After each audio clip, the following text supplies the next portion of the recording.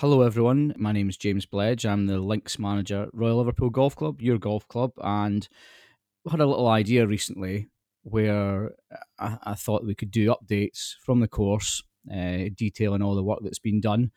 For you guys that are maybe driving your car to work, maybe you're a country member that doesn't get to go to the golf course too often and would like to see the updates. Maybe you're a regular that's down here every day, but needs answers to certain questions, or even if you're a friend of a member that loves the golf course and would like this shared. So let's see how this goes. It's obviously like a pilot episode. There might be the odd mistake, but we're going to keep running with it. And if we get enough hits, then we'll possibly keep it up. So it's a little trial. I started here 31st of January this year, so we're almost 10 months in. Hit the ground running, been working very hard with the team. Everything's been going superb, and I just want to go over maybe more recently some of the bigger work projects that have been going on.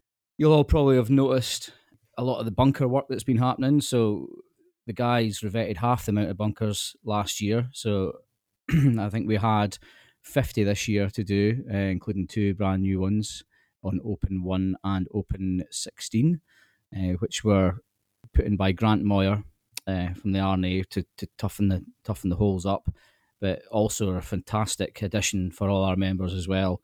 And have gone down very well. They're placed perfectly and add a little dimension to the hole. So we're very pleased that they're in. And they've actually had a lot of good feedback saying that it looked like they've been there for a long time. So the team done a really good job of them.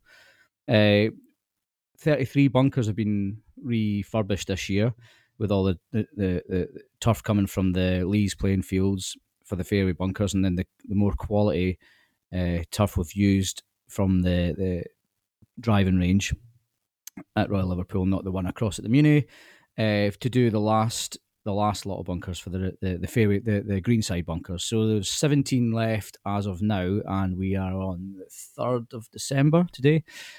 This week's quite interesting. We've got a team of lads coming down from Newcastle, from Dunsborough Castle, to get some experience helping our team revetting bunkers. And then the week after that, we've got some guys from Ganton Golf Club.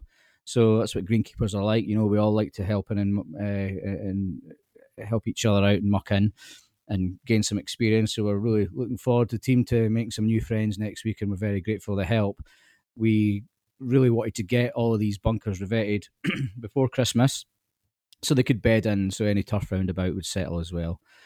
So there's been a big push. You know, a lot of people think that greenkeepers are the busiest in the summer, whereas it's not actually the case. This time of year, autumn into early winter, when we want to get seed growing, overseeding, getting turf ready for next year, so it's perfectly bedded. We don't want to go turfing in the spring. You know, it doesn't take by then, and then we've had a dry spring. There's big issues. So everyone's been absolutely going for it, which is great to see. You'll also notice there's been a couple of new sand scrapes being added into the fifth hole in front of the back tee, the back open tee.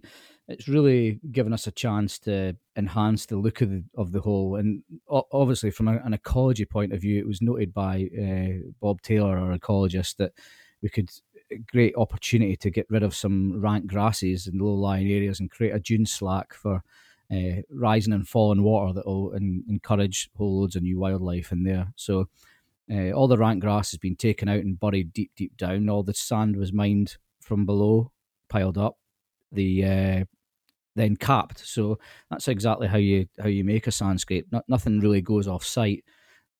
Stripped, big hole dug, sand mined, all the stuff that's been stripped, dumped, and then capped back over and shaped naturally, and then we'll just be left now for the marm grass to grow through naturally. But it looks absolutely brilliant, and we actually added another one beside the black tee on the left hand side. I understand this isn't a view up the hole, but we felt that you don't always have to look up the hole to have a really nice vista, and sometimes by looking around you, it's just as important. We understand this area isn't in play, but it's just another area of rank grass and burnet rows, so it was an opportunity to sort that out, and we're really pleased with it. The new road has now been tarred round the second and behind 14. with the dune that now hides the road, and the dune will be fantastic for spectators during the Open. The road around the second has had a small amount of mild shaping done just before it to stop balls running up, and it's all turfed and ready to go. And in the coming weeks, we'll be turfing the other edges of the tar roads which go around the course, and little extensions, little corners moved to get Arctic lorries round, etc.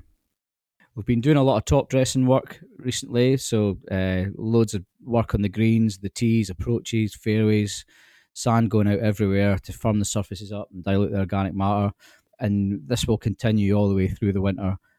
Just watching not to put too much on. It's just trying to find that fine balance, really. And on the Monday mornings, we still have our hour of maintenance hour at 9 o'clock, first tee.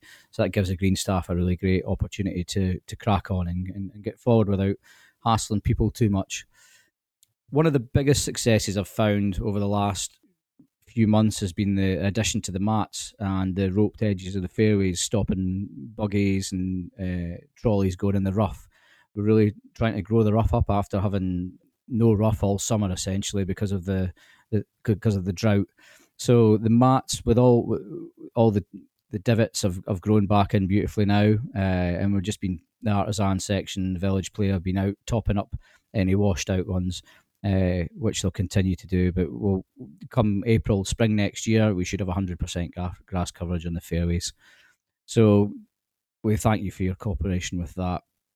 And finally, this week we removed the bushes on the left-hand side of the walkway out to the range outside the pro shop.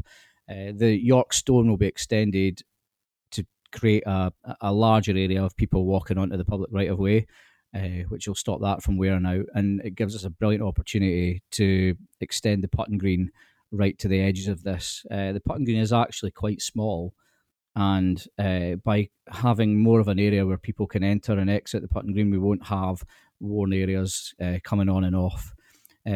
When we did this, we found the general consensus by a lot of membership were the fact that the bushes now looked out of place on the right hand side. So after long discussions with certain board members, we decided to take them out as well.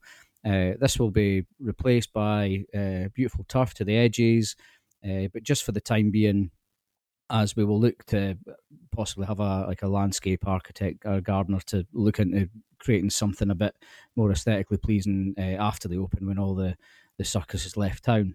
So behind that, we will have a new shoe cleaner, which has been ordered on the gable end of the building. So this has really enhanced the area. But as I say, it's just a short-term solution just now.